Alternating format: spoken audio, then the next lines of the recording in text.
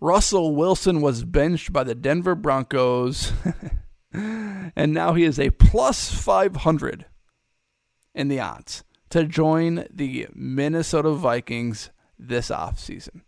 And this got a lot of pushback on social media from Minnesota Vikings fans, and rightfully so.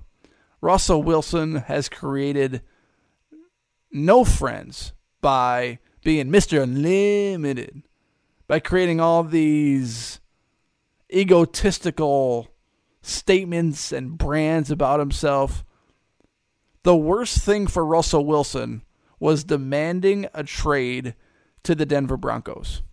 Because, and I said this when it happened several years ago, I was like, why would Russell Wilson, of all the places in the NFL, demand a trade to the Denver Broncos? It's stupid. I mean, look at the division. You're going to have to go through Patrick Mahomes for the rest of your career. You're going to have to play against Justin Herbert for the rest of your career. 2 top 10 quarterbacks in the NFL, and that's the division that you wanted to get traded to? Are you out of your mind? So that was my reaction when Russell Wilson wanted a trade to the Broncos. And now it's come to full fruition. It was stupid from the get-go. But he's a plus 500 to join the Vikings. The best odds to join a team this offseason. Some teams were like plus 600, plus 700. And some of it's just like made up. I mean, how these odds makers know? I mean, you have to make a massive, massive bet. I mean, if you just bet $100, you're going to win 500. That's not very good odds. So, as high as those odds are, the Vikings being the number 1 overall team, to get him right now, those odds aren't very good. And those are just the odds makers trying to think of situations where a quarterback might be needed because, hypothetically, Kirk Cousins demands a lot of money. Maybe the Vikings don't want to bring him back. They're going to draft a quarterback. Maybe Russell Wilson is that guy for 6 games. They bring in that drafted quarterback for the rest of the season. That's what the odds makers are thinking. But I just want to consider what Russell Wilson would look like in a Minnesota Vikings uniform. Because it's not just Russell Wilson in a Minnesota Vikings uniform. It's a roster. And I want to just offer a few things to get your guys' minds heading in the right direction. Hypothetically, let's say the Vikings don't re-sign Kirk Cousins to whatever a year, $40 to $50 million a year. Because his number is just going up and up and up, despite the Achilles injury. What the Vikings have been able to do with the quarterbacks remaining, Kirk's agent is licking his chops right now. So let's say the Vikings decide to pass on giving Kirk the bank for a year or two.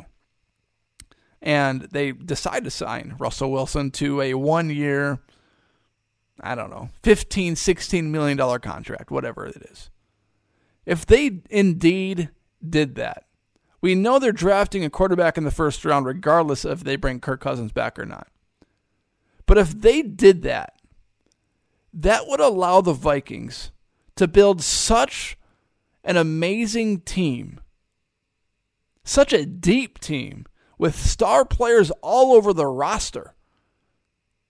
If they passed on Kirk Cousins, signed Russell Wilson to a 1-year deal, and drafted the franchise quarterback. Does that not make a little sense? Because whether you like it or not, the franchise for the Minnesota Vikings is in the hands of the quarterback that they draft this offseason. So, if you do sign Russell Wilson and you refuse to give Kirk Cousins the bank, of course, that's going to receive a lot of hate from Vikings fans. They're going to hate it. I saw one guy say, if you sign Russell Wilson, I'm going to sell all my season tickets next year. It's like, okay. That's what you get from fans. They just say stuff to say stuff. They like these shotgun takes. They like to shoot from the hip, just not really thinking. They just like to say stuff. But if you did sign Russell Wilson, you'd be able to sign Jefferson to that massive contract, which you'll do regardless. You'd be able to keep Darisaw and sign him to a massive contract. You'd be able to keep Ivan Pace Jr. eventually when you have to sign him to a contract. You could surround that rookie quarterback with great players all over the place. So there is actually benefit to the Vikings for taking a splashy risk and signing Russell Wilson.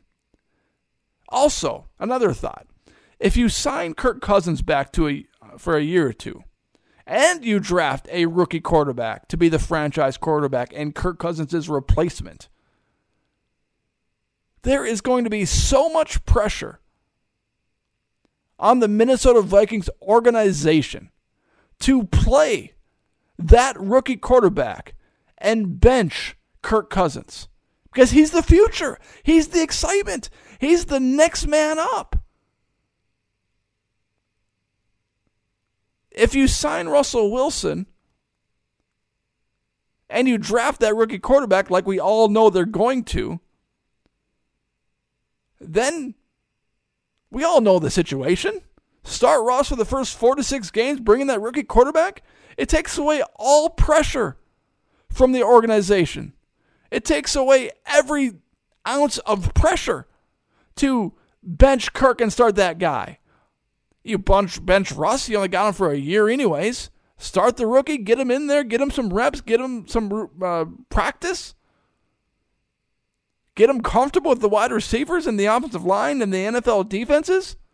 It would make it, this is all I'm saying, it would make it so much easier for the Vikings organization to bench Russell Wilson instead of Kirk Cousins in favor for a rookie quarterback. Because you gave Kirk Cousins 35, 40, 50 million maybe. How can you bench that? That's your guy. That's the guy that you said, yeah, we need you back. How could you sub in a rookie quarterback without reps when you got Kirk Cousins in the game?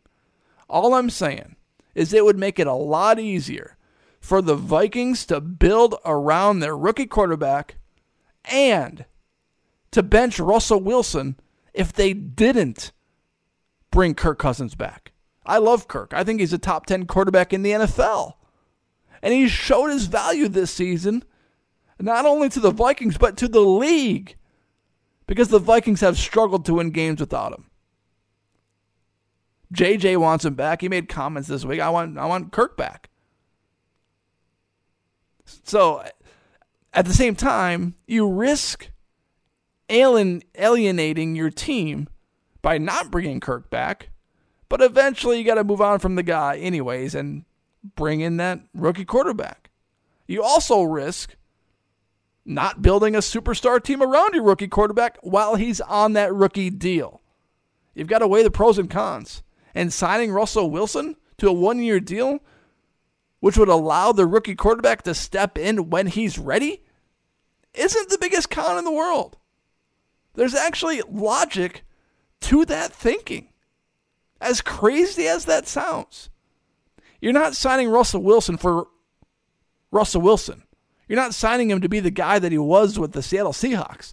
You're just signing him to be that bridge guy to that rookie quarterback. And you're signing him to build that superstar team around that rookie quarterback. That's all you're doing. Something to consider. Thank you for listening to this episode of the Minnesota Tim Podcast. I appreciate you making this podcast and this episode a part of your day. Thank you. Please rate, review. If you're watching on YouTube, hit that subscribe button in the bottom right-hand corner of the screen. Thank you for making this podcast and this episode a part of your day. Everyone, have a great day.